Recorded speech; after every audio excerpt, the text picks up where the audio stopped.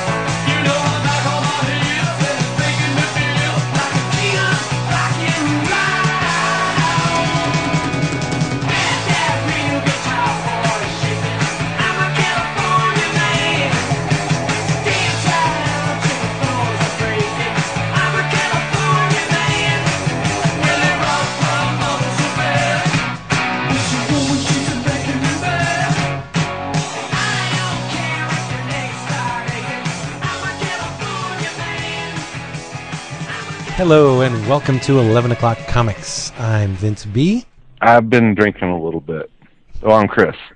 I'm hot and tired, and David Price. And I'm Carlton Fisk. Oh, no. Yeah, baby. That's actually Jason Wood. Yes, it is. How we all doing? Doing good, man. We missed... Go ahead. I was just going to say doing good, but we missed you on the forums this week. Yeah, I've been globe-trotting. Well, actually, local area trotting. Yeah, Saturday I went to Mocha with my daughter. Cool. It was very cool. It was a lot of fun.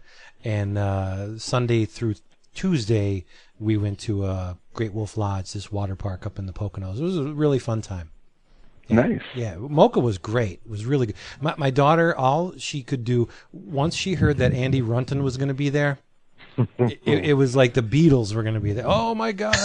I have to go see the Owly guy, and she was actually like mooning over him when she finally saw him. Oh, he's so cute, and no, really, it was like a comic book groupie, and he had his little spread out with his Owly books, and $10 a pop. So I bought her one, and he drew a little owlie in there for him with the two little hummingbirds next to it. And it was like he gave her gold. It was unbelievable.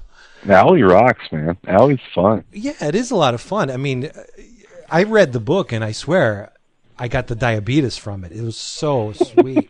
I've never read it, so. Yeah, it's very good, and he's a great cartoonist. He has a nice line. But, it's just a little too sweet for me. I appreciate it, but she loved it. It's a kid's book, exactly. Yeah. Big props to Top Shelf for putting books like that out. Smart. Top Shelf is a publisher that gets not nearly enough credit for the quality of books that they put out. First of all, I love the guys that run Top Shelf. Not nicer people will you ever meet, but the quality of books that company puts out, they're great. I love Top Shelf. Very true, very true. And another publisher that doesn't get enough respect is Dan Nadell's Picture Box, which is the lead into why I went to Mocha in the first place, because Picture Box just published a massive hardcover slipcase Gary Panther collection, and Gary Panther was there. I was in the presence of God on Saturday. Gary Panther's from Chicago, isn't he? No, he lives in New York. Well, I don't know. Originally, okay. Weird story. Weird aside here, and we take our dogs to doggy daycare like twice a week, right? And one of the guys that works at our dog daycare is a comic book fan, but a very underground and indie comic book fan, and knows I do around comics and whatnot. And so I'm dropping the dogs off the other day, and he's like, "Yeah, I was hanging out with Gary Panther the other day." I was like, "Really?" And it's like, "Oh yeah, really cool guy." And I'm like, "I didn't know Gary Panther lived in Chicago." It's like, "Oh yeah, I was hanging out with him." So wow. I think he may be like in Chicago now, which like Chris Ware is here, and yeah. More reasons why Chicago is the greatest city in the universe. Yeah, they're just an hour behind everybody else. Right. Yeah. But I think the other half of the country. Fucking East Coast snobs. But I was trying to play catch up. I don't know what to tell you. But I worship at the altar of Panther. I love the guy. I don't stalk him, so I don't know where he lives. Mm-hmm. But I'll find out for you. I'll work on that. The book is incredible. It's just an amazing collection, all full color, 700 pages. So I didn't want to bring that with me because the very thought of dragging that to New York in my backpack through 98-degree weather, it was a bitch. It was so hot Saturday. But so I brought a little his Satyroplastic book. It's just a collection of sketches, and he autographed the 9/11 page. He drew the towers in flames as it happened. So he signed that for me, and I don't usually get tongue tied because he's just another guy, but not to me, So I'm just like my teeth were falling out and I was sweating, and he's just like, it's okay. it's okay. But Picture Box, they had an amazing array of stuff. Just they're very underground, very alternative. It's not Vertigo. It's way beyond that. So their books are an acquired taste, but once you get that bug, they're the best, I think. But that's neither here nor there. Another underappreciated publisher. So what was Mocha like, Vince? I mean, I haven't been. I heard a little bit about it from a couple of people on the boards, but it's a one-day thing, right? No, I think it was 2 days, right? It was Saturday and Sunday. Saturday and Sunday, yeah. It's very intimate. The first floor is basically all dealers. It's in the Puck Building in New York City. The first floor is basically all dealers. They have another section toward the back where artists and small publishers, well, I shouldn't say small because they're all basically small, publishers will set up. Top Shelf was on the first floor. Andy Runton was there. Picture Box was on the first floor. This year they had a second floor where it was more Indie Spinner Rack was on the second floor. Charlito was there. Good for them. Yeah, Mr. Phil. It's the only way I can describe it. It's an indie convention. You won't see your booth babes there, or your wrestling stars or Lou Ferrigno. It's all indie comics, and it's very tightly knit. It's a close convention. There's no wide open spaces like at Chicago or New York where you can just ramble. I mean, you can see the whole thing in basically an hour, not in depth, but you can get a pretty much good overview of what's going on, and then the rest of the time you get to know everybody and just mingle. And Pants was there. I saw Mr. Pants, Brian Chrisman. Sal was there, right? Pardon me? Well, Sal was there, right? Yeah, Sal was there. Who? Sal Abenati. Oh, I thought you meant my Sal. No. Danielle Corsetto, right? Didn't see her, no. Yeah, she was there with the Friends of Luba. Yeah. But it's a great little show, and if you love the alternative stuff, it's the place to be. Just speaking of Top Shelf, Indie Spinner Rack, their second awesome anthology is going to be put out by Top Shelf, if I'm not mistaken. Yeah, that's awesome. That's awesome. Really good news. Well, that's how they named it that. Mm-hmm. Yeah. Quick Gary Panner note for people out there who aren't familiar with his work. Lead set designer for Pee-wee's Playhouse. Yes. Creator of Jimbo. Yeah. There you go. Yeah, there you go. So that will, I think, probably ground people to some of the stuff that he's done. Real cool stuff. Very cool stuff. And the most influential cartoonist next to Jack Kirby, in my opinion. Real? Wow. Yes. It's tough talk. Even more than Will Eisner. I can't buy into that for a second, but Gary Panner has done more to change the medium than anybody other than Jack Kirby. Wow. Look into it. Right. Okay. Yeah. That kind of smacks of hyperbole, but no, I don't smack of anything. Vince, hey, but by the way, we haven't done the drink roll call yet. Yeah, I was going to say. I look forward to this each week now. Yeah. I mean, we're just warming up here. So, all right, what you got for us this week? I am drinking a frosty harp. Okay, it's back to basics. That's cool. Harp. I can appreciate that. Yep, nice Irish beer. The beer that controls the weather. Go ahead. I'm more of a Bass fan myself, but if you want to step down to the other Irish beer, so you're a Guinness drinker, so you're just going light tonight with the Hartford. Yeah. All right, well, Mr. Price. Again, I'm double fisted again. I need to. I'm not a big beer drinker, as I mentioned before, and we were talking before we hit record about dark beers, and really I'm drinking the only beer that I've ever really liked, and it is a dark beer, Negra Modelo from Mexico, and I am following that up with a Hemingway daiquiri. And what is in a Hemingway daiquiri? Hemingway daiquiri became my summer drink last year. It is rum. It should be light or clear or white rum, lime juice, maraschino liqueur, and pineapple juice. And just shake that up in a shaker with ice. Pour it, and you're good to go. Very nice. Mr. B, what are you sipping on this evening? Killian's Irish Red.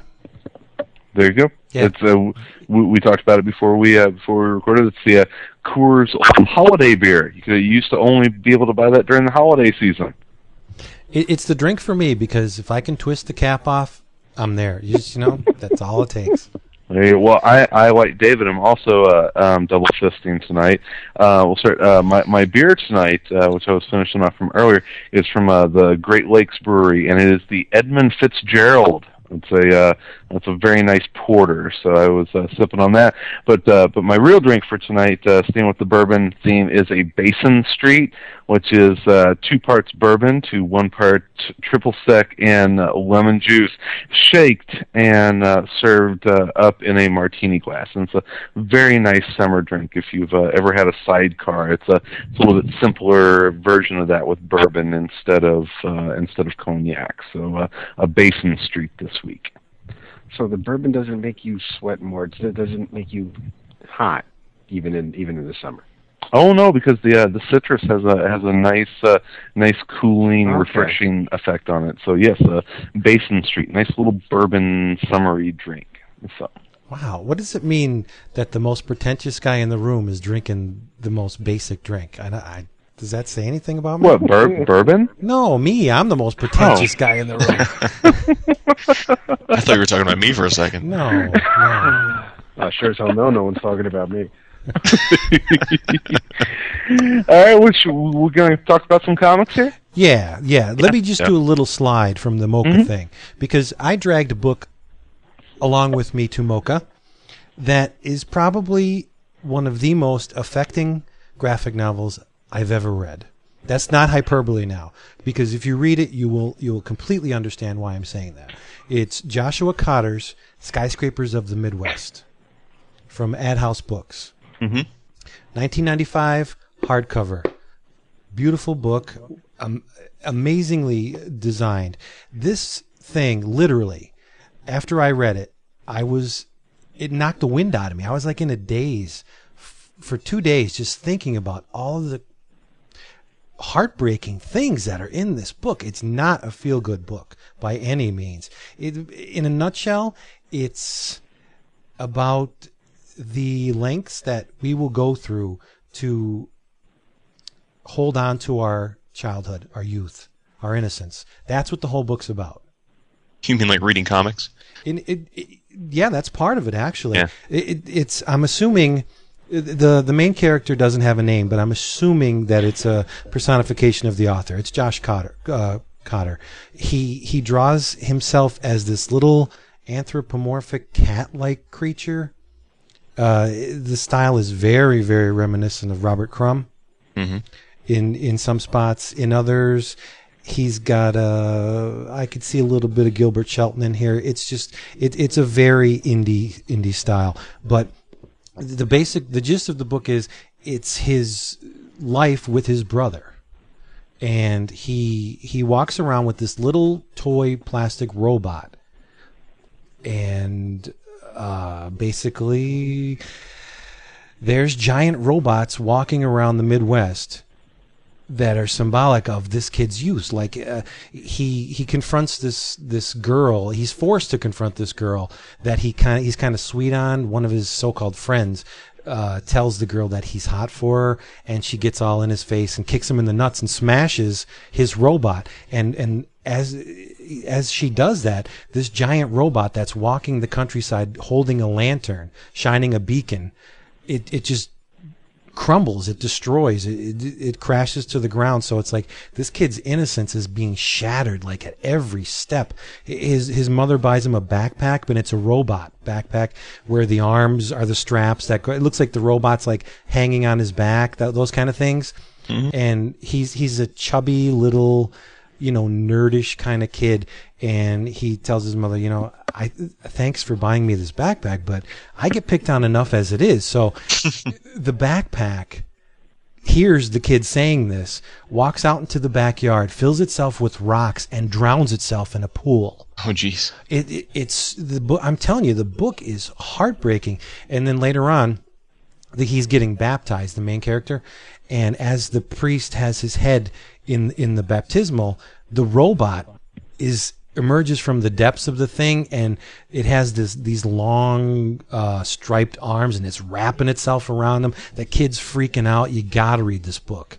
It is just amazing. You'll never forget it. Never.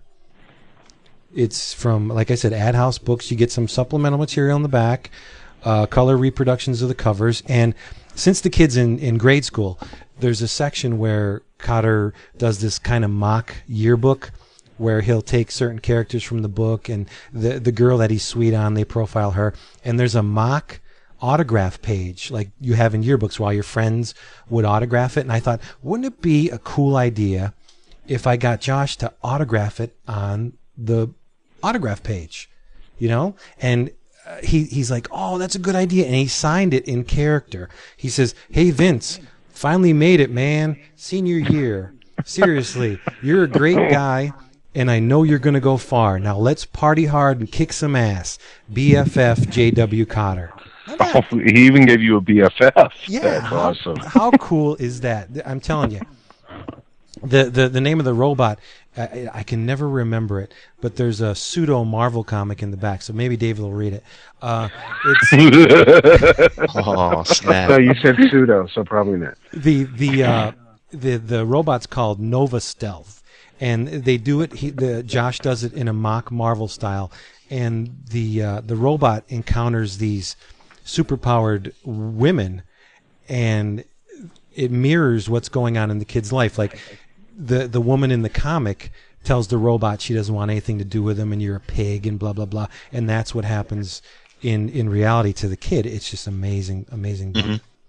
Mm-hmm. Big props to Josh Cotter. His brother clings to this stuffed dinosaur, and at one point in the book, these bullies are hanging the dinosaur out of a bus window, and as you may expect, they drop the dinosaur, and the kid is just shattered. He does this real neat panel progression where he'll show the brother looking out the back of the bus, and he renders everything around the kid, like the bus seats and the window, and then in the next panel they kind of fade it out, and there's a third panel where the kid is just standing there and everything around him is black. Oh man! Oh, it's amazing book. And the brother eventually gets the dinosaur back because that's his link to childhood, and he wasn't ready to mature, so he gets it back. But what happens to Josh is far more affecting. But it all comes. The end is not so downbeat as the majority of the book. It's a fairly upbeat ending, but get it. You will not be sorry. It's a great book. Cool. They just put out a new trade of it, right, Vince? It's yes. This is the first collected edition. Is a hardcover. Do not wait for the trade. Okay, it's a hardcover, right? Yeah, if it eventually comes, don't. Is this Chris Pitzer's company? Is that who? You betcha. Yeah, because they do a Johnny Hero too, right? Yeah. That's a great book, John. And there's another. See, I can't stop talking about it. The water tower in the town is filled with cancer, and the cancer is these little squid-like things that attach themselves to people. So he's in his grandmother's kitchen with his brother, and they're making pies or something. And he goes, "Grandma, you have something on your back," and it's this cancer thing sucking out, her lifeblood from her back, and she brushes it off. And there's another woman in the book that it's not so lucky, but cancer in a water tower. This is creepy shit. But as you would expect, it's heavy on the symbolism. So right. It's a really, really good book. I love it, and I love Josh Cotter because he's my BFF. Now. So there you go. That's my first thing I wanted to talk about. Nice. Let's move on. I can't top that. I know. I read X-Men. I was just going to say I read the last 4 issues of Teen Titans, but I feel silly talking about that. Oh my god! Nah, you can top that. Just do it. I think are we all reading Seven Soldiers of Victory again? Yes. Or for the first, I just read it for the first time for me. Yeah, I read it for the first time, all 4 trades in the last week. I mean, I just finished the first trade a couple nights ago, and yeah, it's fun, very cool. I'm enjoying it a lot, and we'll see what gets tied into Final Crisis and whatnot. But yeah, it's the first time I've been able to sit down with that trade and kind of get into it and understand what Morrison was doing with these. What it was 4 different, or no, how many? Well, 7 miniseries, right? Yes. 7 4-issue miniseries, and then a front and back end issues. 30 issues in total. Yeah, so kind of understanding. Just I don't know if I want to call it brilliance, but it's brilliance. It's so far it's very cool that he has these 7 miniseries that operate independently, but if you read them in their release date, that they all do apparently interconnect, and you see that in the first trade. So what blew me away, besides Morrison's writing on it, was the lineup of artists so far. It is such a great group of artists, in between what J.H. Williams and some of the cooler stuff that I've seen Cameron Stewart do, Fraser Irving, Simone Bianchi, Fraser Irving showing that nobody draws like freaky, scary ass pilgrims like Fraser Irving. What is it with that guy and the fucked up pilgrims? Yeah. Yeah. Well, I think that's the thing. I think that you're right. The art is reading that in its Ryan Sook. form. Ryan Sook, cannot forget Ryan Sook. I think you're forgetting the what I haven't gotten to Mankey yet. It's the first trade, so we're not on to Frankenstein yet. For me, kicked ass. Oh, anyone? Okay, now I'm going to say something. I was going to say something really. Doug Mahnke is awesome, and there were some comments on the forum about someone that really didn't appreciate Doug Mahnke's art. I'm a big Mahnke fan, and I'll leave it on that very nice comment. So yeah, he's just. The biggest compliment I can ever pay to Doug Mahnke is he draws like he captures the feeling of the Filipino artists from the 70s. Yeah, he does, and the fact that they great put him storyteller. Oh yeah, great storyteller. And the fact that they put him on basically a horror title, was a stroke of genius, because he is so he was great on the Black Adam thing. The guy draws excellent superheroes, but you stick him in a creepy kind of horror situation. Oh, the guy excels. He's just amazing. Did any of you guys read Team Zero? Yes. No, I didn't. No. Maybe my favorite World War II comic that's been made. It's if Chuck you were Dixon? which I want to talk about. Apropos. I want to talk about him a little bit later. But Dixon and Doug Mahnke, awesome World War II story. I mean, really, really good. Well, how about the first batch of issues of Stormwatch PhD? Yep, very true. Was that Gage writing that? Yeah. That was Christos, right? Yep. Yeah, good stuff. I felt so bad for Stormwatch and for Welcome to Tranquility, which were 2 really good series that came out of the Wildstorm, the relaunch. And it seems like when Wildcats and have we ever gotten the third issue of Authority? Did we get the second? Did we get the second of Wildcats? So. Oh, that's right. Yeah, right. You're right, David. We did get the second Authority, but we only got the first Wildcats. You're right. And because those, and they've still never explained that, which kind of pisses me off a little bit. But because of the failure of the relaunch of the mainline Wildstorm comics, I think a lot of people took out those frustrations on books like Stormwatch and Tranquility, which were really good books. And I don't think that they got a fair shake from a lot of folks that you didn't trust the Wildstorm name because of Wildcats and Authority. I'll tell you. Midnighter started off strong too. Oh yeah, yeah. But unfortunately, the regular schedule of Wetworks did not help the book at all. Did any of you read that? No. Oh, good No, I didn't. Lord! It was pathetic, and I don't like to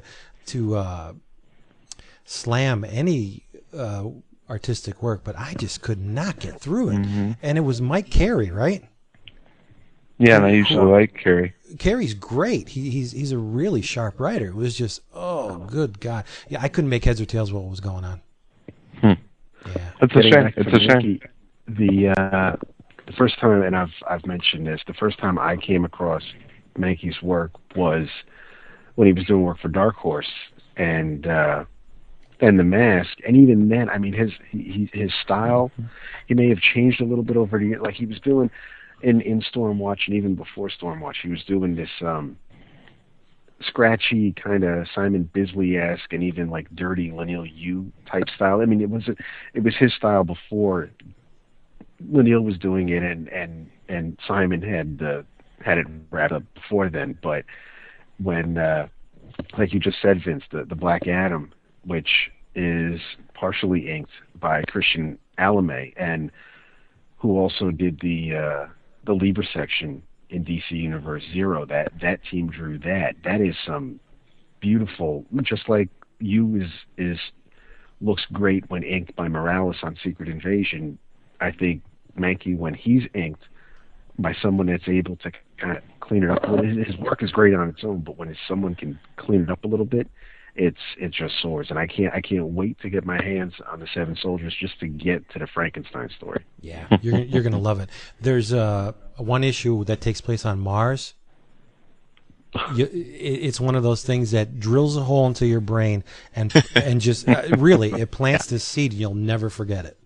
It's so funny because the art styles in those 7 books are so distinctive to a book, and having read it all in one fell swoop, it's so hard for me to imagine anyone doing those books other than the artist that did them. Yeah. And I mean, I know you haven't, Chris, you have to read the other 3 before you'll, I guess, pass final decision. But I genuinely, and I'm not one to heap, I've had great experiences with Morrison and some not so great ones, but I genuinely think this was a masterpiece, and the fact that it kind of flew under the radar, I think, for a lot of mainstream DC and Marvel readers is a real shame. So hopefully, as I guess with us, this Final Crisis event will hopefully get some people to revisit it. And I wouldn't be at all surprised if, when all is said and done, Seven Soldiers is a much more accomplished work from start to finish than Final Crisis ends up being. Not to say I'm not enjoying Final Crisis, but I suspect you're talking about 30 issues, 7 different miniseries on, admittedly and I think very consciously C and D list characters.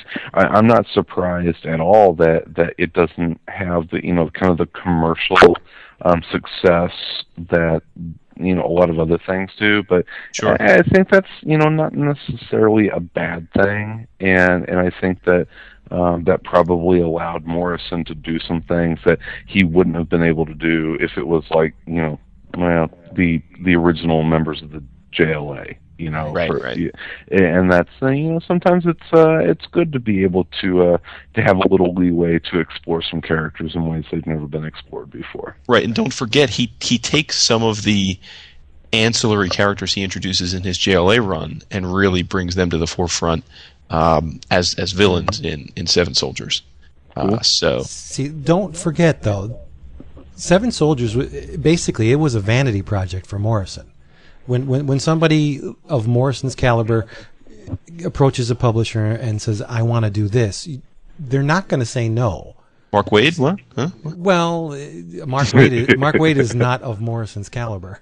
Oh, I don't know about that. In DC's eyes, you don't think so? I tell you what, Mark Waid may be one of the most underrated writers in comics. I'd go with that. Yep. Well, I'm not saying he's bad. For DC, Waid and Morrison are on pretty equal footing, but you guys know how much of a fan of Rucka's I am, and one of the comments that he made after 52 was, with all those guys working together, that he had an amazing amount of respect for what Mark Waid can do with a comic. It's and for me, whenever a guy like Rucka says, "Hey, this guy really opened my eyes to how the craft is done." So don't underestimate Mark Waid as a writer. I'm not underestimating him, but as far as I'm concerned, the subtext and symbolism and all this stuff that Morrison buries in his work is not present in the Waid stuff. Waid can write. See that. Right, Waid can. I would write, agree with that. Sure, yeah. He can write a damn good superhero book, and I love the guy. I think the guy's great, but he doesn't invest. He'll do what he has to do to tell a great story, which is perfectly fine. That's great. Morrison goes a lot farther, and he buries these little nuggets, like in Seven Soldiers. Oh, I completely agree with you there, Vince. And I think sometimes to the detriment of Morrison's work. I think that sometimes he's a little too clever, and that's whenever Morrison fails.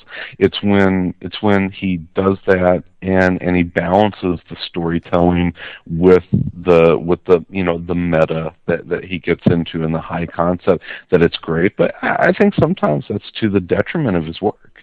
Well, JLA was Morrison playing by the rules. He didn't get too wacky on that. But the vanity project that was Seven Soldiers, this is where did I say Waid? I meant Morrison.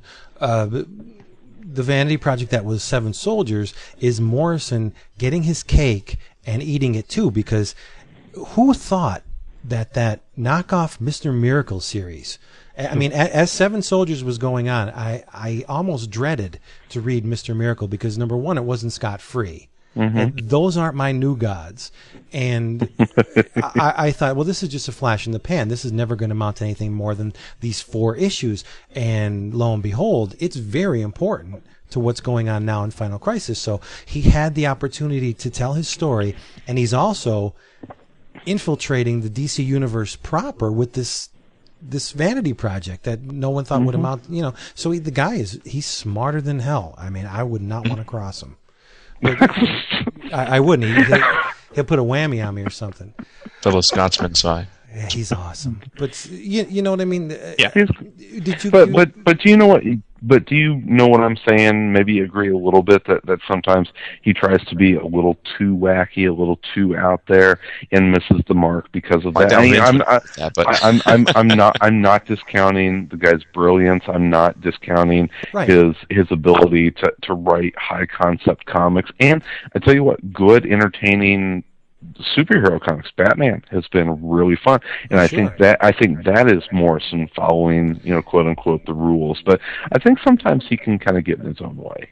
Right, but see, those words are lost on me, because Morrison is the perfect comic book writer for me. So yeah. But you're crazy, Vince. Right, all the subtext and all that stuff, and the magic and the paranormal stuff, that is my groove.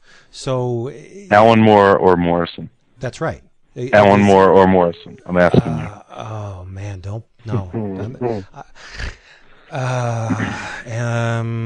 Morrison. Really? I'd rather hang out with Morrison, but I got to give Alan Moore the nod, at least to date on his career. But I don't think Alan Moore's that great a person, a human being, but I think he's a hell of a... Oh, I think he is. You know what? I think he is, too. I think Alan Moore's probably a pretty cool dude. And Morrison, too. I would rather party with Morrison. But, definitely. I don't know. Moore could teach you some pretty good tricks. I think Morrison will get you some good acid, but... I think whoever you party with, you're going to end up in an altered state. Yeah, definitely. Have any of you seen the Disinformation DVD? They had this convention, and Morrison was one of the speakers there, and he came to the podium, and he was shit-faced, drunk off his ass, and he specifically said, in a couple minutes the drugs are going to kick in, so excuse anything I may say. And he basically said, I think it was Sri Lanka or something, he said, I went to Sri Lanka to get abducted by aliens, and I was abducted by aliens. So Morrison is out there. Mm-hmm. And he's from Venus, dude. But that's I'm the target. There's a laser beam right from Grant Morrison to me. That's exactly the stuff I want to read. But so when you say Mark Waid is a great comic book writer, and he is, I could take that. That's my meat and potatoes. But when I want something more substantial, I'm going to go to Grant Morrison. Yeah, I think it's all fair. I mean, we've talked a lot on the last few episodes about Batman, Rest in Peace, and how we're all digging it. But I've heard a few other guys on some other casts talk about how they're kind of mortified at the prospect of what he's suggesting about Martha. Oh, give me a fucking break. No, listen. Well, let me finish. Do they think any of that's actually going to stick? Well, no. Seriously. The criticism I've heard is let's hope that it doesn't stick, because it would be Are you fucking kidding me? So they really think that Morrison is rewriting what is it what 70 how many what right. 1940 60 70 years of comic book history. Are they that fucking naive? Well, no, you're missing the point. People are hoping he's not, but again, You're an angry drunk. That's what you are. Yeah. No. I mean, this is something. Seriously, I mean, do they honestly? Okay, no. Sorry. Go ahead, Wood. Yeah. A few podcasts have suggested that they're uncomfortable with the direction he's taking, and I was going to say that I think, number one, you're right. I think that at the end of the day, there are certain characters like Batman that DC's not going to let. Look, as funny as I may think it is that Martha Wayne was doing blow off of another woman's ass as part of a rave in the 60s, as part of some socialite club, I doubt seriously that they would let that be canon, just as I'm sure they wouldn't let Alfred be, his bastard father. I'm sure they won't let those things actually happen. But, it kind of got me thinking about, just, again, how we get, and I'm as guilty of this as anyone, because I've been reading comics a long time, how we get so hung up on and emotionally invested in these characters that are essentially works of fiction. Mm-hmm. And, I mean, I could, honestly, I'm reading Batman Rest in Peace. It's the first Batman I've ever read in terms of, monthlies. If this all turns out to be true and he really does, tear asunder 80 years of Batman history, I'll be wildly entertained.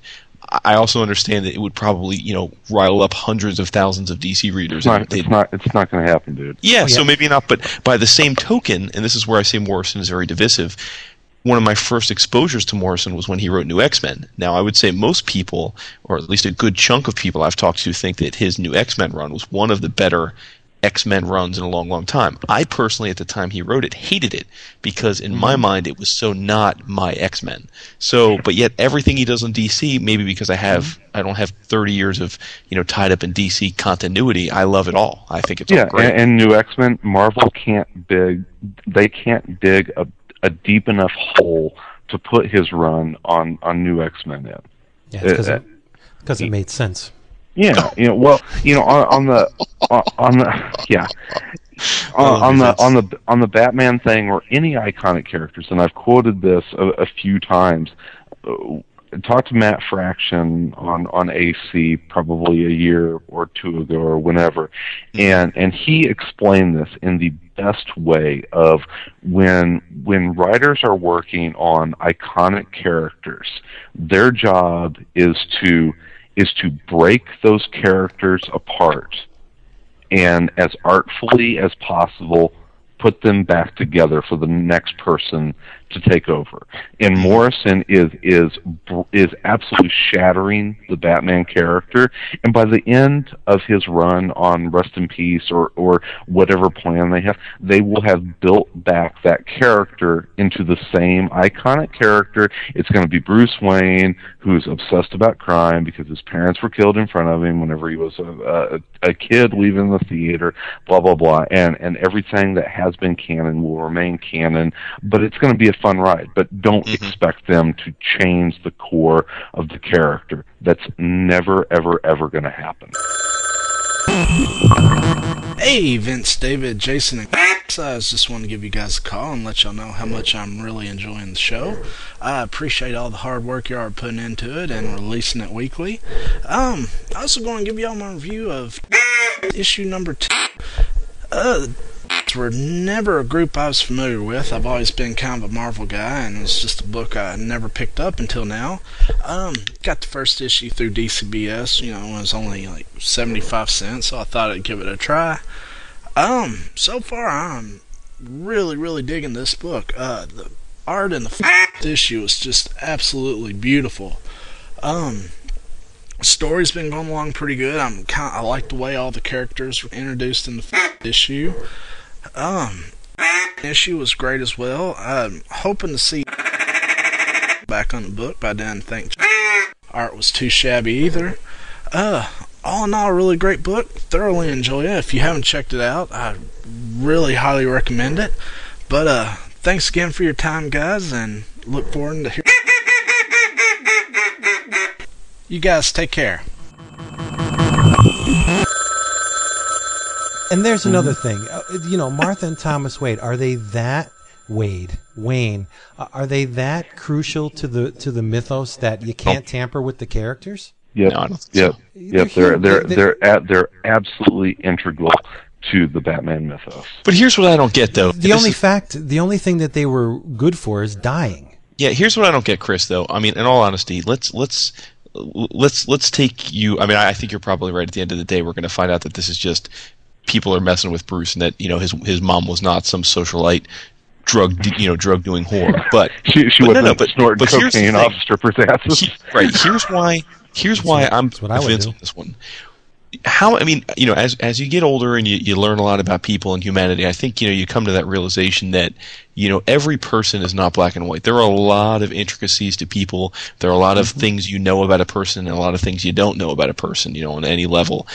It would not at all surprise me to find out that someone like Martha Wayne, who was a wealthy socialite woman, could have been a great mom, could have been charitable, could have been an upstanding member of the Gotham Society, and also could have been doing coke off of a chick's ass and be a lesbian. I don't think those things are mutually exclusive in the real world. So while I understand why, the mainstream reader would be mortified at that thought because, we're talking about somebody from the 30s, I really don't think it would bastardize the notion that she could have been a good mom and Bruce could have remembered her in that way. So I don't think they're mutually exclusive. Right. It's like no one wants to picture their parents having sex, but let me give you a little clue. It happened, and she probably put it in the other hole when they weren't making babies. So, hey. Jesus. What do you think, David? Dude, I don't think anything right now. I haven't started reading the R.I.P. storyline, and if Morrison wants to fuck around with the Batman mythos, then by all means, it's going to be put back. Like Chris said, they fuck around with the toys, they put it back in time for the next guy to have his turn with, and I think it's been said on on more than one or two interviews on Around Comics where they give the company gives you the keys to the car, just don't crash it at the end of the night when you put it back into the garage. And paraphrasing, but I mean that's basically it. And these are characters. I was talking to Renee about this earlier because of another conversation that came up about comics, and these characters have been around before we were alive. They're going to be around after we're alive, and a creator is going to have to do something to either rejuvenate it for his or her run, or for this generation, or for these current readers, and then the next person will come along and either tweak it and build on that, or disregard it, or so if Morrison wants to, it's just another facet of the character, I think. It's very difficult to change the core of an iconic character. I mean, just kind of think back over the last, 10, 15 years, and you think of iconic characters, how much have they changed? And that's a lot. It's a lot of issues. Well, I have a question for those of you who read Marvel. So Vince, you might want to turn your mic off for a few minutes. I assume both of you guys are reading Young X-Men. Yes. Well, No. I am. Chris, are you? I haven't read an X title Okay. besides So this is for one here or David. there since the 90s. Yeah. David, could you help me understand what's going on with Young X-Men specifically? Because just about 10 minutes before we signed on, I read Young X-Men 1 and 2, which had been in my stack, and I'm convinced now more than ever that Cyclops has to be a Skrull. I don't see how he's actually. That. What's that? You're not the only one to say that. A few people have said that Scott has to be a Skrull. Disregarding he's got everybody, even like the teenage kids on the team, with a killing order. I mean, I thought the X-Force was supposed to be the book where the guys like Wolverine and X-23 who don't mind killing or are used to it could go out and kill. But now I'm reading this book, and it's, a couple months ago, Scotty Young was, having these kids, playing video games and, getting into hijinks, and now they're being trained to be a assassination squad to take out a lot has happened since Scotty Young was drawing. No, I understand that. But You mean they had the teenage team acting like teenagers? No. They have the teenage team now training to be an assassination squad. No, I'm saying whenever Scotty and Chris were on it, exactly. that they had them looking like teenagers and acting like teenagers instead of having these people that are supposed to be like 15 years old looking like they're 23 and running around killing people. Yeah. Okay. Well, did you notice, David? I mean, I don't know if it was intentional or not, but there's the one part in issue 2 where Cyclops is handing out some kind of sensor to the young X-Men that apparently can detect mutants, and Rockslide puts his on, and he says, it must not be working. It's only showing 5 mutants, and there's 6 of us here. And I was thinking, okay, so is that effectively them saying, well, it's because Cyclops isn't really a mutant? But dude, if he's not a Skrull, then I don't understand what's going on with that book, because it doesn't seem to make any sense whatsoever in what's going on with the other books, other than the fact that Cyclops seems to want everybody to be killers now. I'm baffled. But did we lose David? We lost David. Jesus. Just when I want to see, it was so smooth too when we lost him. Damn. He'll be back. You're so going to have to re-explain all of that to him. No, he got it. He got it. Yeah, he's probably going to have to reboot, I bet. Yep. You guys still reading that Radical stuff? Hercules and Caliber? Yeah. Well, with DCBS, I'm paid up to issue 4 now, so yeah, me too. So I'm in for the whole thing. Well, they got better with the second issue. Hercules didn't have far to go because I thought the first issue was really strong, and the second issue was more the same. But Caliber, for me, the first one, a little on the weak side. I kind of felt a little bit differently. I thought that Hercules #1 wasn't what I hoped it would be. I mean, it was okay, but it wasn't great. And I really enjoyed the second issue. So I'm feeling better about that series. Whereas Caliber, which I was really looking forward to because A, I love Westerns, and B, I love the Arthurian legends. So I thought, wow, putting the two together would be a lot of fun. 2 issues in, I'm struggling to see how this is going to have much of an impact with 3 issues to go. I'm not so sure about where they're going with it. So, I mean, I'm in it for, like you said, I prepaid through 4, so I'll stick through the 5. But right now, I'm feeling like Caliber's going to end up being a bit of a miss. The artwork's beautiful, though. Got to give them credit for that. Oh, hell yeah. Yeah, Radical's done a nice job of making some very pretty books. Yeah, well, very pretty. What you should do is you should use the Caliber series to get you in the groove for when Dave Wachter's Guns of Shadow Valley comes out, because that is going to kick ass. When's that due out? He said he's going to have it for Wizard World. So, he'll have a nice little stack at Wizard World, and everybody just come up to him and just buy them. Dave will sign them. He'll give you a hug, maybe a little pinch. But yeah, Dave has very soft hands. He has posted preview pages on our forum. Yes. bullpenbulletinspodcast.com. Don't ask why. And /forum. Personally, I think it's the best work of his career. He is just incredible. Well, Dave's always improving and getting better. So Yeah. it's and improving on what has already been pretty darn good. So Yeah, and he's cuddly. So David, welcome back. Yeah, welcome back. Did you hear my question or? I think it's time for me to upgrade Skype, dude. There you go. Yes. You asked if what in the series and whether or not Cyclops is a Skrull and just what the deal is. Yeah. Yeah, if I'm missing something. I don't think you're missing anything. First of all, Guggenheim, I think, we've established is a very competent writer. I'm pretty sure he's going somewhere with this. Whether or not this is all a Danger Room sequence, I can't say for certain. Because I don't think it is because we see scenes, and you said you only read the first 2 issues. I think in the 3rd issue, there are scenes at the Fat Club with Bobby and with Roberto and with Sam. So I don't think this is all just something that Cyclops is creating. Okay. I'm not worried about the timeline because back in the day when you had Avengers comics and you had Captain America or Thor, no one, and same thing with the JLA and Batman and Superman, no one was worried about the timeline. So if this doesn't jibe right with whatever's going on in Uncanny X-Men, this is happening after Messiah Complex. It's almost like it's a different, doesn't even take place in the same X universe as the other X books.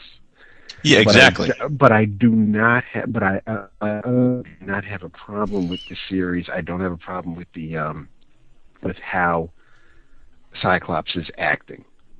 Cyclops is picking up just like he told Iron Man in the first issue of Uncanny after the event. As far as they knew, Professor X is dead.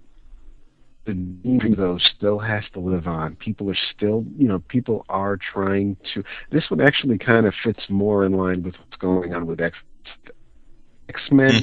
Legacy and Uncanny X-Men are on one timeline or happening in one time frame, and Young X-Men and X-Force are happening in another. Because obviously Wolverine is in Uncanny X-Men and in X-Force, so how's he in 2 places at once? And in New Avengers, and so therefore in Secret Invasion. But it's almost like there are 2 different time frames that the X-Universe books are living in right now. But as far as whether or not something doesn't feel right about Young X-Men, I haven't come across that yet.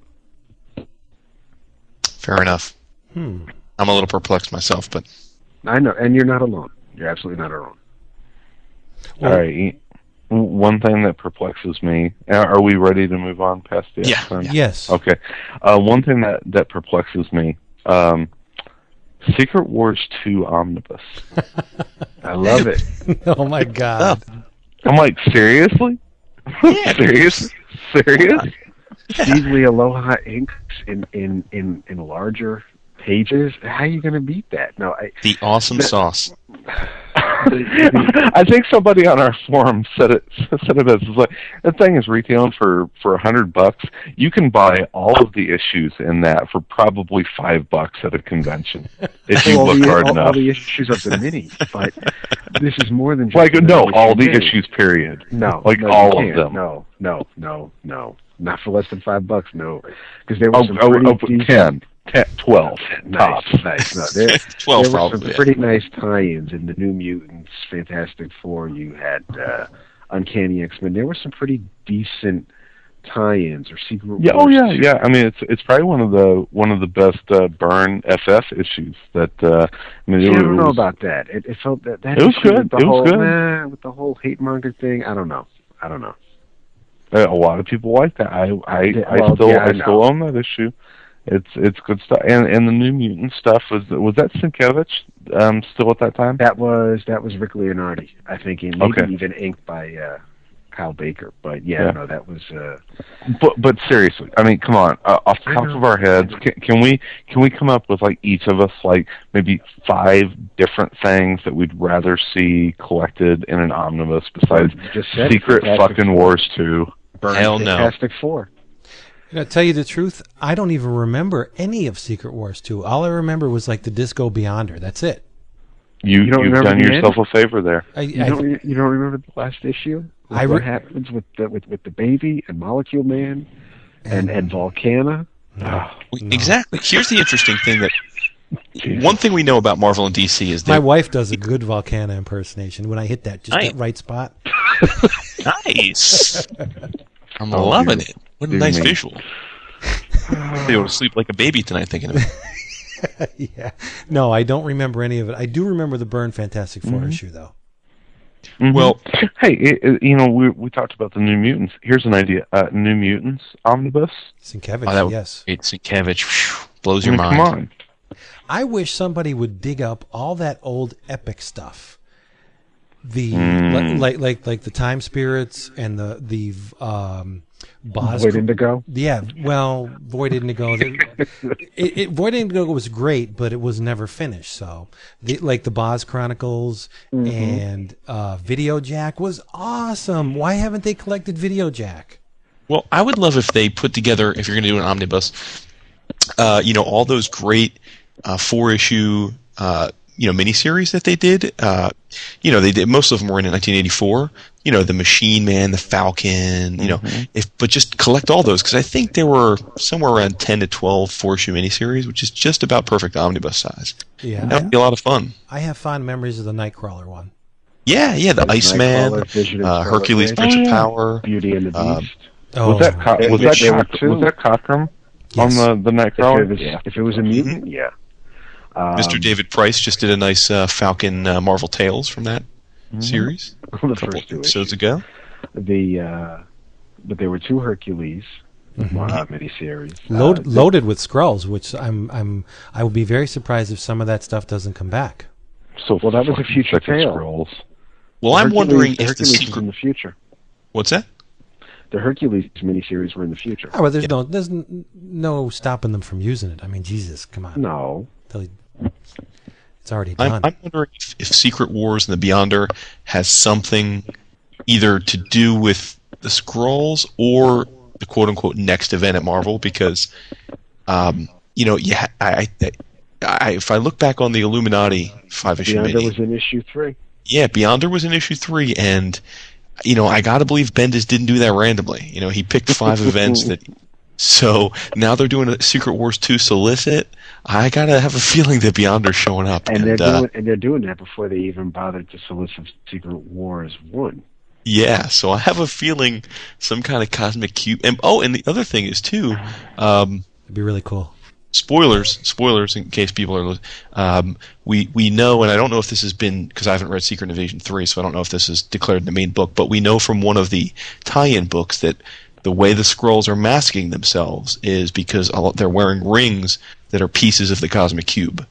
So again, he ties all into the Beyonder. What? Really? Mm-hmm. Yeah. How is that possible? Didn't the Red Skull smash the cosmic cube? I didn't hear cosmic cube. It's back in Mark Waid's. There's lots of cosmic cubes, second buddy. Run. Yeah, that's what I thought. Do you remember the Beyonder and the Molecule Man were actually 2 human parts of one cosmic cube in Secret Wars 2? Come on, bud. Plenty of cubes to go around. There's just this keeps going through my head. Deus Ex Machina. Deus Ex Machina. Oh God, I'm out. Here's a blast from the past. I don't know if anybody remembers this.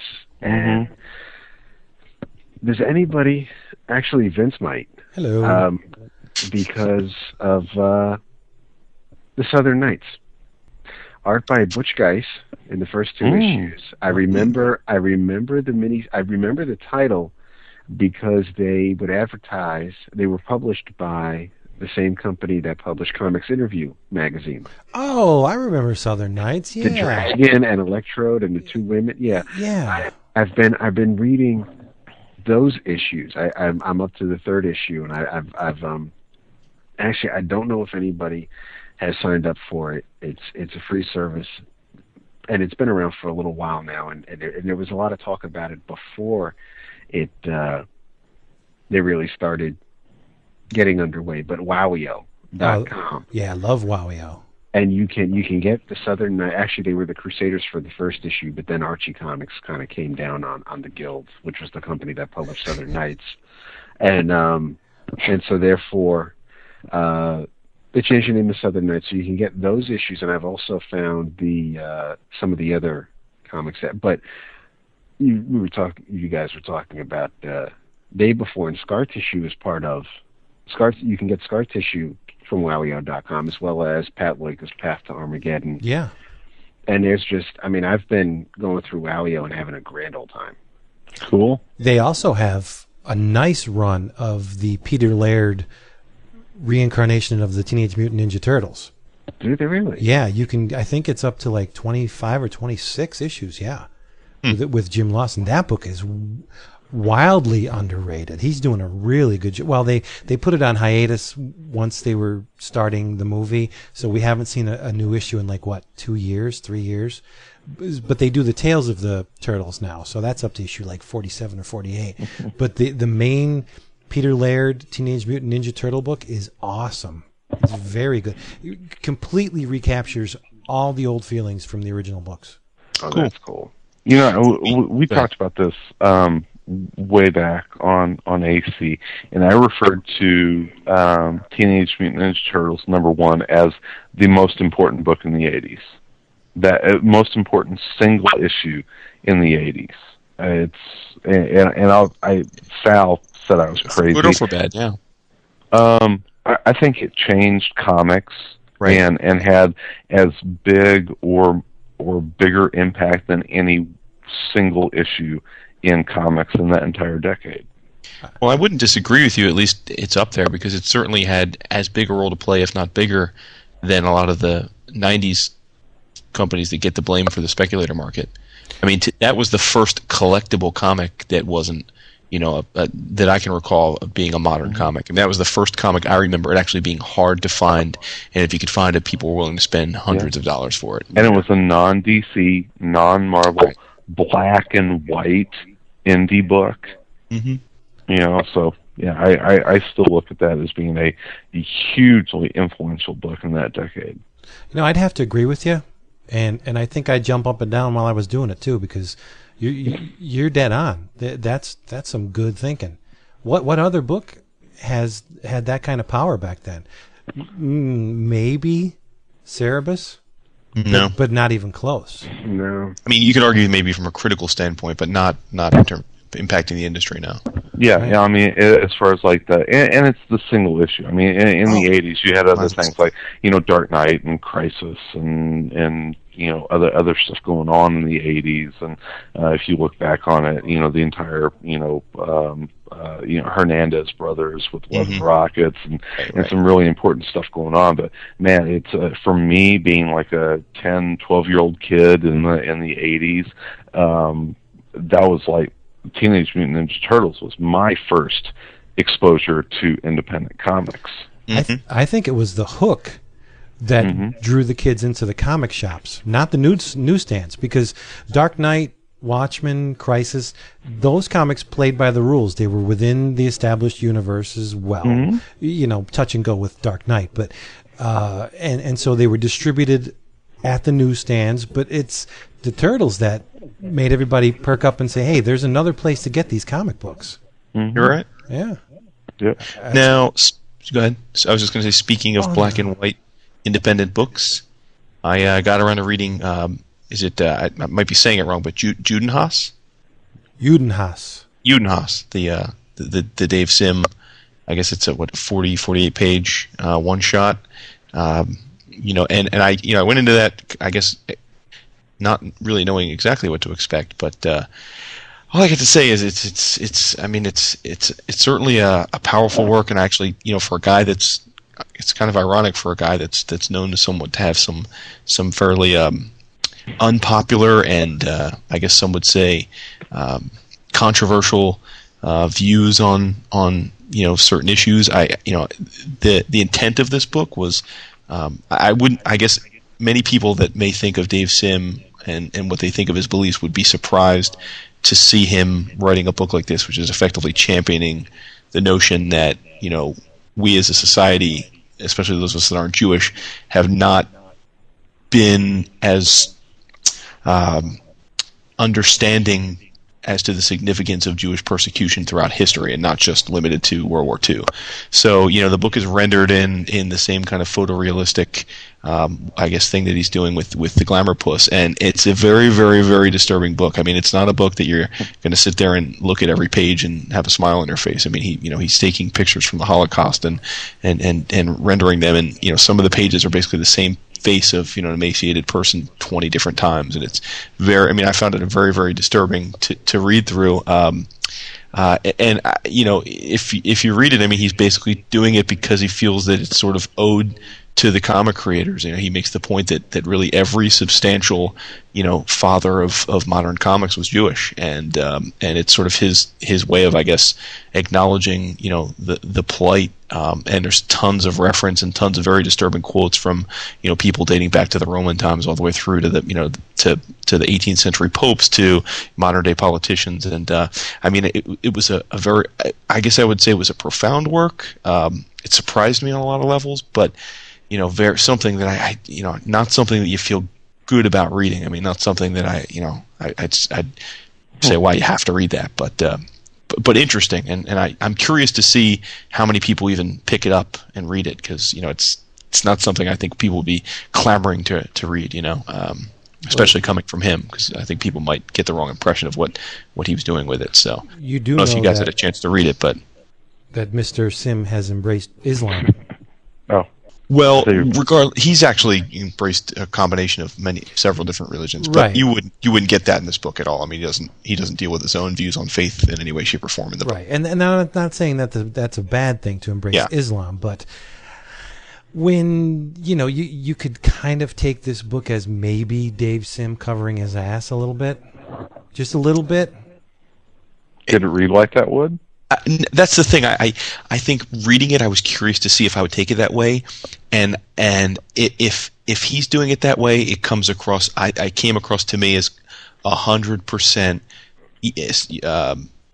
on the up and up. That really came across as something he's felt compelled to do, and I came away somewhat impressed with him, because I don't obviously share a lot of his more well-known misogynist views, and so regardless of whether you think he's a misogynist or that perception of him. Have you read this, David? No, I have not. I tried to get through Glamour Puss, so I really wasn't sure what, and I knew it was going to be something completely different. I don't want to think that one is going to equal the other. I knew what he was going for with Glamour Puss, but I have not yet read Judenhass. I have it on the stack, and to tell you the truth, I love Dave Sim. I've tried 3 times to get through the first issue of Glamour Puss. Not saying I'm not faulting the writing or the art or anything about it. It is so dense that by the time I sit down at night, after everything's done with the kids and in the house and everything, and I sit down to read it, I cannot get through more than 4 or 5 pages. It's just it's like the super concentrated work, and I nod off every single time. Mm-hmm. I kind of feel like I'm the only one that read Judenhass. I really haven't found anyone else to discuss it with. You are the one guy. Well, you're it. I'll give it a shot for next week. I'll read it, because it's I have it right here. It's a beautiful looking book, if that term could be applied. Yeah, when did it come out? About a month I got ago. it my last. Yeah, I think my 2. I get my shipments twice a month, so I got it 2 shipments ago. So about a month ago. Yeah. Okay. Well worth owning. Eventually maybe we'll get through it, but in terms of the comics medium, it's nicely put together. It's very well done. No question. Yeah. Hello, 11 o'clock's Comics crew. This is Chris Chavez, Equinox on the forums. And I'm spending a lovely Tuesday evening in Northern California at a rehearsal for my son's tour group that's heading off to China. We'll be heading out next Monday, flying out of San Francisco about midday and getting to China about middle of the afternoon on the following day, which would be like 1 o'clock in the frickin' morning, West Coast time. So my clock will be all screwed up, but I will attempt to leave some Skype messages from China, as well as take some, hopefully not questionable photos while in China as well. And, of course, my ass got cut off because I was going to make a comment regarding Hitch and Miller's Fantastic Four. Got the 4th issue in the most recent batch because, hell, I had ordered ahead of time with DCBS. And got to say that probably the only and most compelling image in the entire freaking 4 issues was the very last one where a certain deposed dictator of Latveria shows up demanding Reed Richards appear. Got to say, cult of personality stuff in the Lars running that kind of ran over from Ultimates, just not feeling it at all in Fantastic Four. Bring McDuffie back. Please, Joe Q. You had some good stuff going on, and then you screwed it up because you thought you brought in the high-name personalities. Anyway, everybody, take care. We'll hopefully talk to you soon, and peace out. I have something that I read that's very well done, just quickly because I don't want to take up anybody else's time. But you all are aware of my love for the Virgin comics. I have yet to read a Virgin comic that I did not absolutely love. So Project Kalki is nothing different. It's I think it's a miniseries. It doesn't really. It's not specifically stated that it's a miniseries, but it's this one book pretty much exemplifies the strength of the Virgin comics. It revels in the ancient, the arcane, the kind of the Indian myths and legends, but it has a contemporary feel to it where they inject it with technology and modern science. It begins in, say, 1874 on the Ganges River. This archaeologist uncovers the final resting place of the god Rama, who's a big deal in Hinduism. And this shadowy figure basically kills him and takes the last remains of the god Rama. So it flash forward to like the 1990, year 2000, and this man approaches this geneticist with a strand of the god Rama's hair, and he coerces her into cloning a god. It's really cool. And trial and error, a bunch of clones died, but as fate would have it, one of the process takes on one of them, and she manages to clone the god Rama. And he's an empath. Human emotions and anger, hate, love, lust, whatever. He takes human emotion and generates energy, and he just so happens to see a newsreel of 9/11 and the Holocaust and all that, and he just freaks out. End of the first issue. She lets him. I won't reveal what happens, but it's like I said, the technology and the mysticism and the ancient Indian lore perfectly blended in this book. It's got a who's doing Daredevil now? Gatos. Gatos. Oh, yeah, Gatos. The art by Alias. No, isn't Gatos on Daredevil? No, Michael Larkus. Michael Larkus. Actually, Yeah, what's the difference? Gatos is about to be on which Manhunter.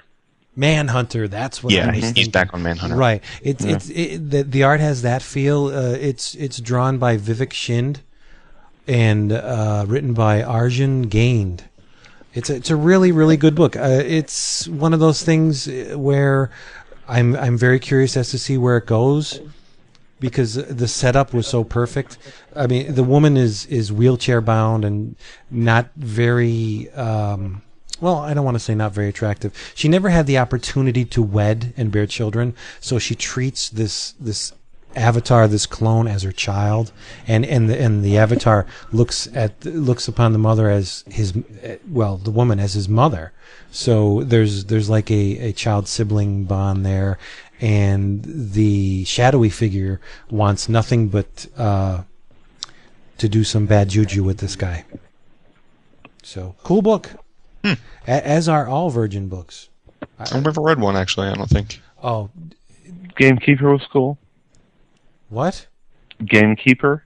Gamekeeper's really good, yeah. Yeah, I enjoyed it. But the standout Virgin title for me is Ramayan Reloaded. That's a great book. And it's odd enough that Rama, in this book, in Ramayan Reloaded, the central character is Rama. It chronicles the I think it's one of the two greatest stories ever told in India. It's the Chronicles of Rama. So it's a nice little tie-in. But the book that really surprised me from Virgin was Jenna Jameson's Shadowhunter. Really? I did not expect anything. Seriously? Oh, it is friggin' fantastic. Hey, Vince. Yes. Are you buying the Secret Wars 2 omnibus? No. Don't lump those two together, because take one. Come on. No. Seriously. Seriously. Take one look at the art in Jenna Jameson's Shadowhunter. It was nice. Nice. Oh my God, it's gorgeous. Wasn't he nominated for an Eisner? Was it nominated for an Eisner? Not an Eisner. Not an Eisner. What's the other awards? Because I was just hearing about that. Yeah. Shocked for the what's the other awards? The Spike TV awards. No. See, you're casting aspersions even before you. Yeah. Oh, I'm stereotyping. I'm throwing stones. Yeah, absolutely. I'm dying to find out. I've heard decent things. I want to read it. Doc Walloper. See, that's one of the Virgin books I don't read. Any reason? I'm waiting for the trade. Okay. Russ Manning. Yeah, there you go. Mukesh Singh was nominated for the Russ Manning Award for that book, actually. Mukesh Singh, yes, and he did the cover on Project Kalki #1. He is incredible. It's legitimate nomination, man. That's big stuff. That is not commercial. It's not a commercial nomination. So now the story's not. It's props. It's not anything complicated, as you would expect. It's a woman who is just so happens to be the spawn of this devil type character, and she didn't know it. Blah blah blah. She goes against Daddy and hunts demons. It's an action book, but the visuals are stunning. Okay. Yes. At least she doesn't look like Jenna Jameson. Oh, hey, speaking of stunning visuals, I ordered a couple of those Men's Adventure Magazine books. Hey. They should be in tomorrow, so I'll have my report next week. Nice. Can't go wrong. I'm very excited. We're running a little long, but I just wanted to get your guys' thoughts, particularly Mr. AC, who's probably plugged in a little bit here. What's going on with Chuck Dixon? I think it's all speculation right now. Mm-hmm. Well, it's not speculation that he's gone. Well, no, it's speculation on why.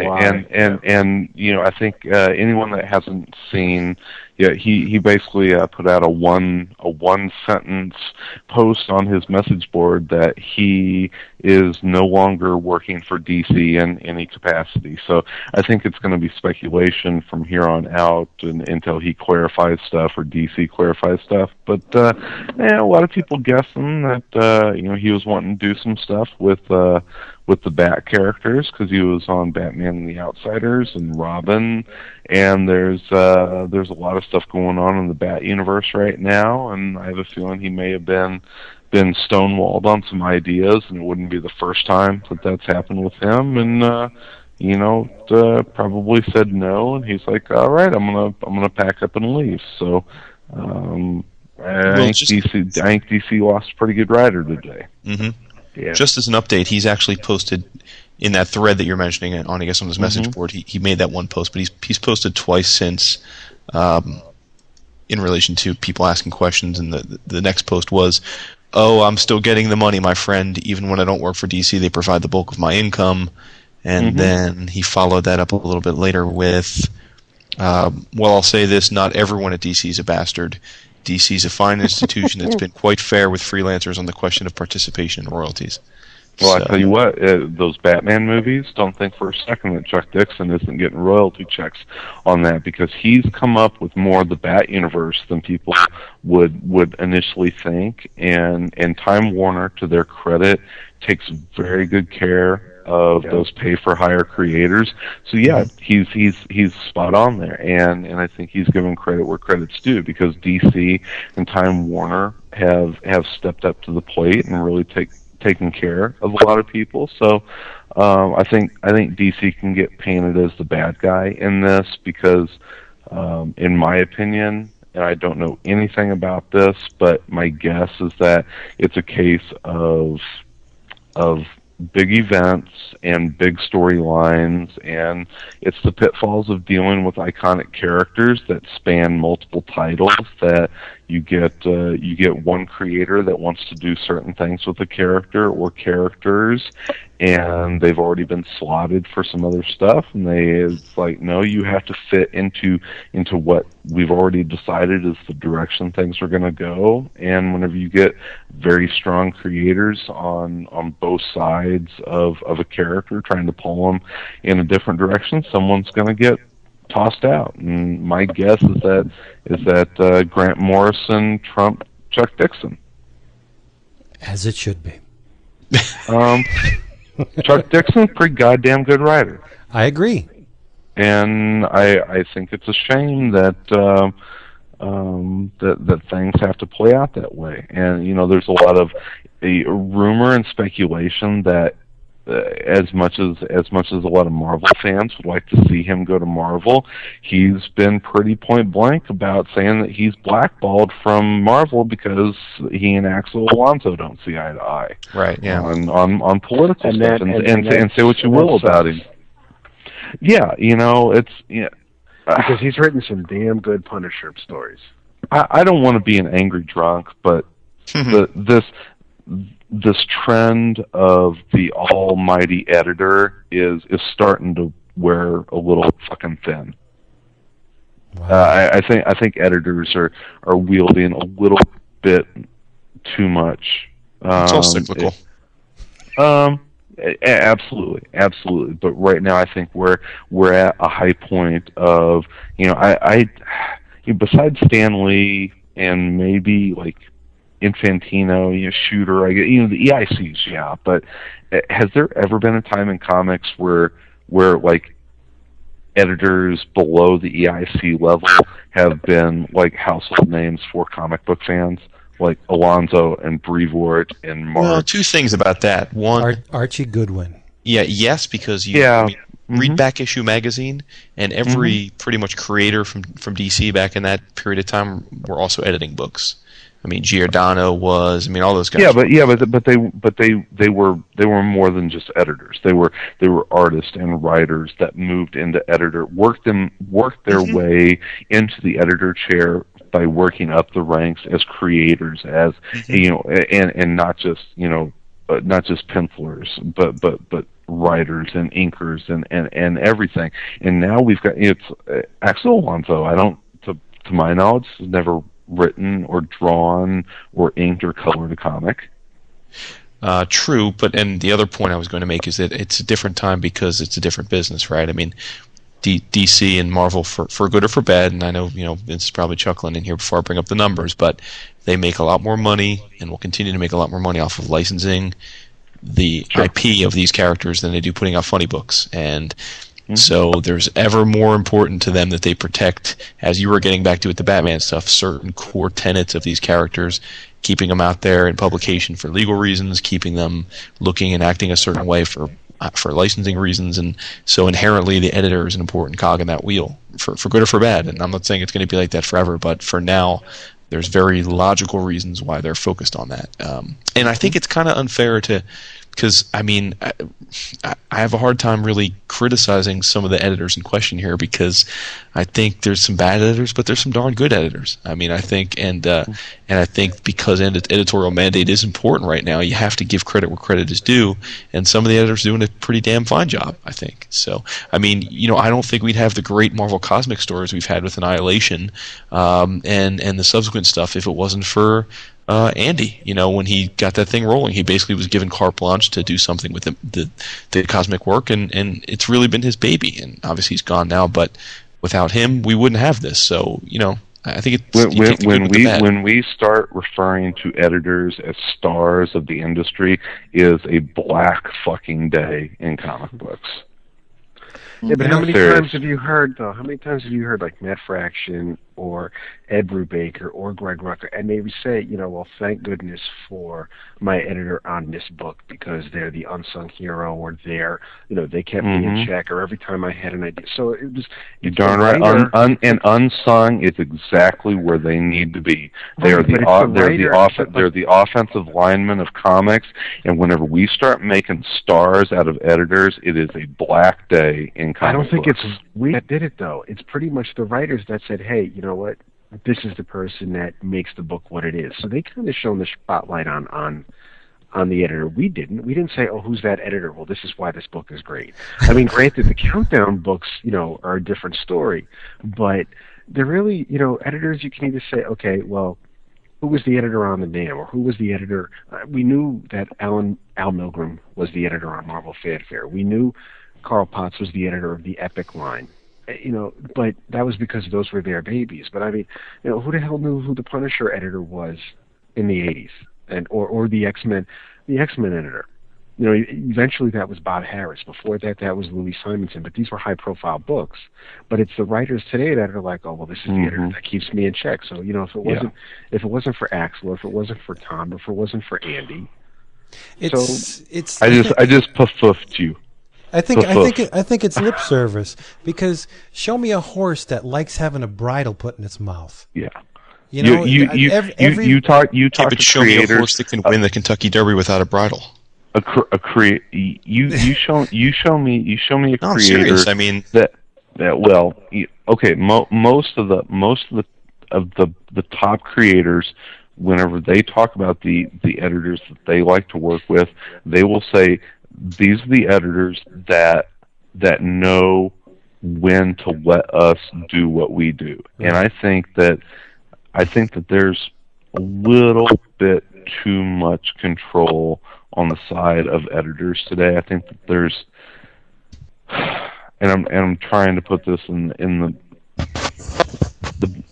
the clearest way possible, is that editors cannot be the stars of comics. It has to be the creators. It can't be the editors. I mean, do you know who Stephen King's editor is?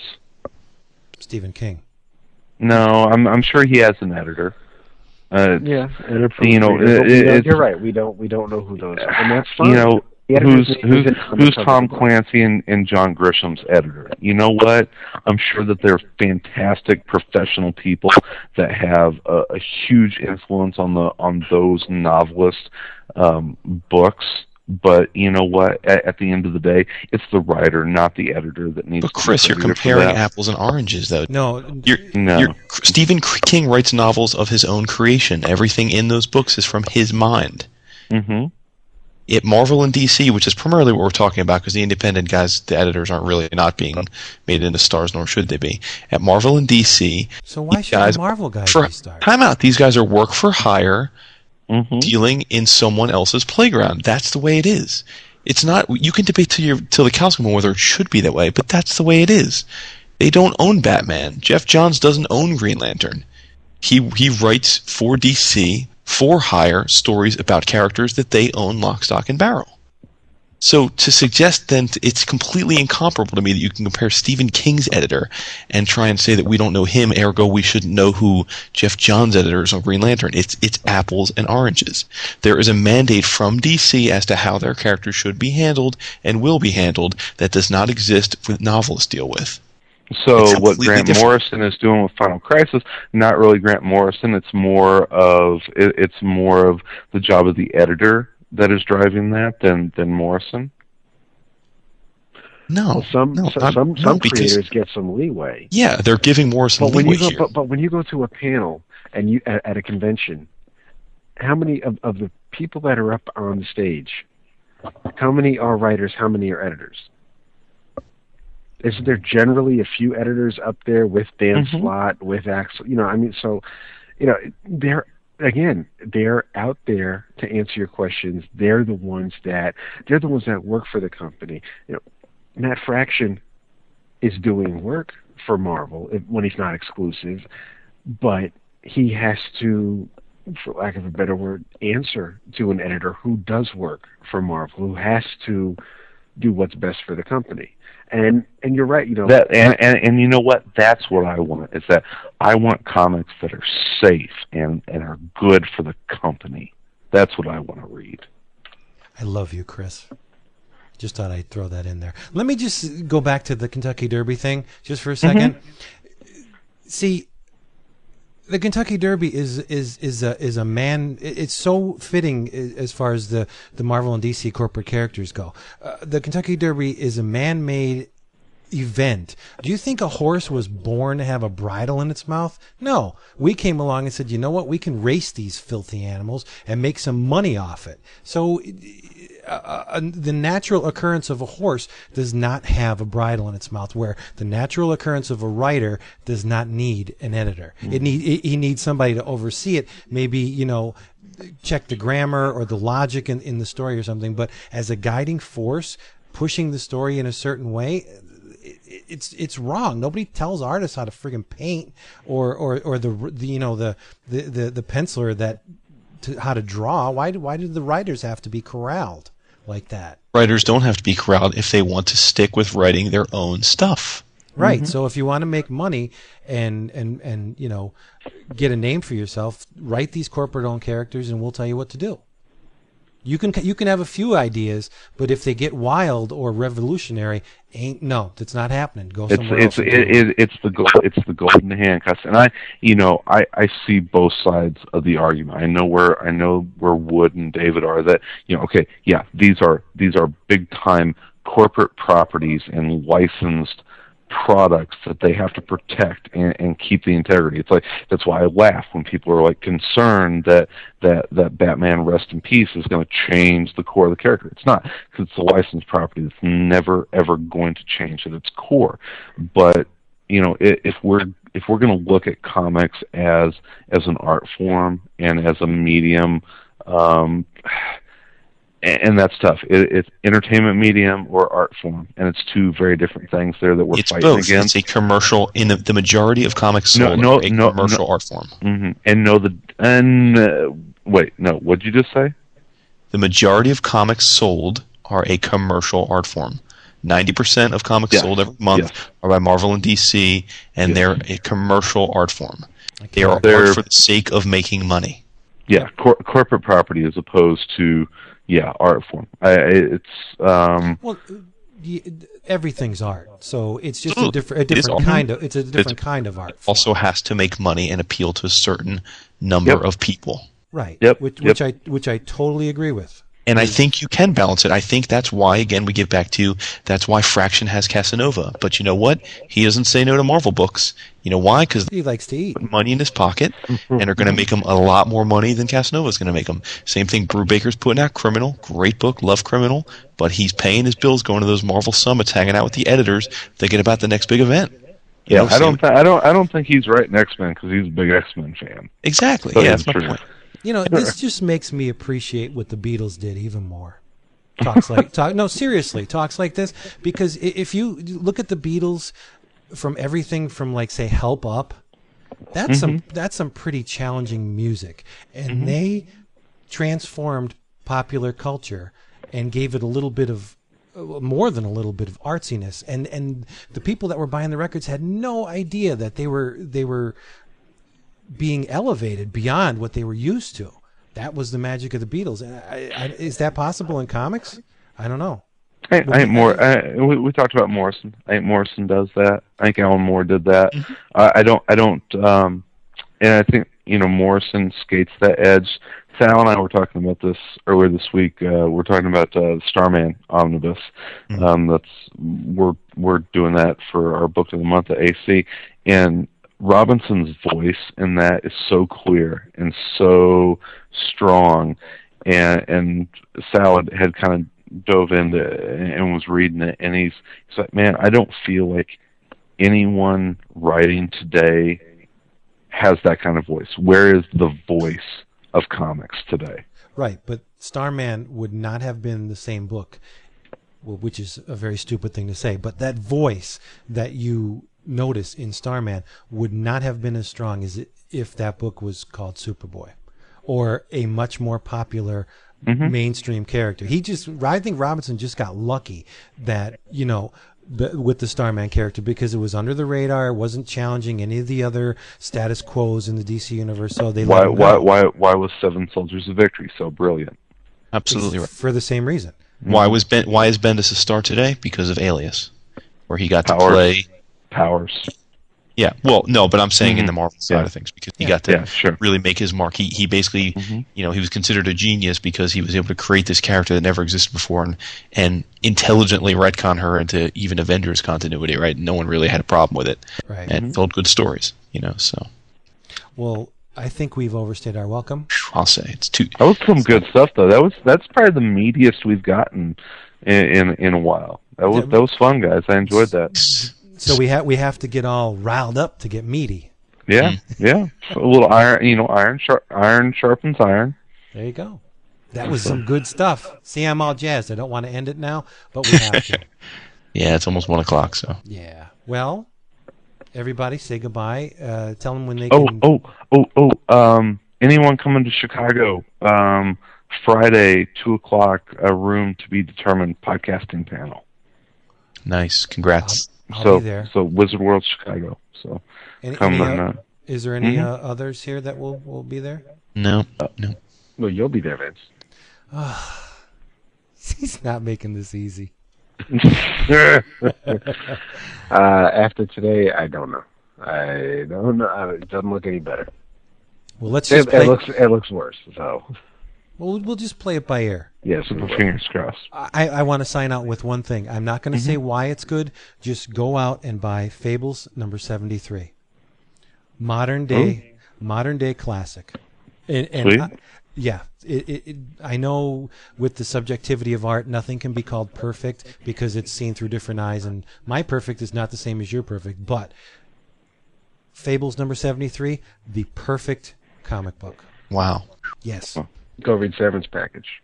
With a comic book connection, because Tom Coker does the cover and Dennis Calera does spot illustrations inside the chapters. There you go. What else we got? I just have a great night. I can't think of anything off the top of my head. I feel like people have to run out and buy. That was my big thing last week with Seven Soldiers. So okay, I won't champion anything this week. Bourbon good. Read Witchblade. My heavyweight daiquiri's almost empty. Bye-bye. Bye-bye. Bye, folks. Hasta luego. Hey, boys, this is Andy Jewett. I was just calling to tell you that I've really been enjoying the show, and just keep up the good work. Looking forward to hearing more. Later.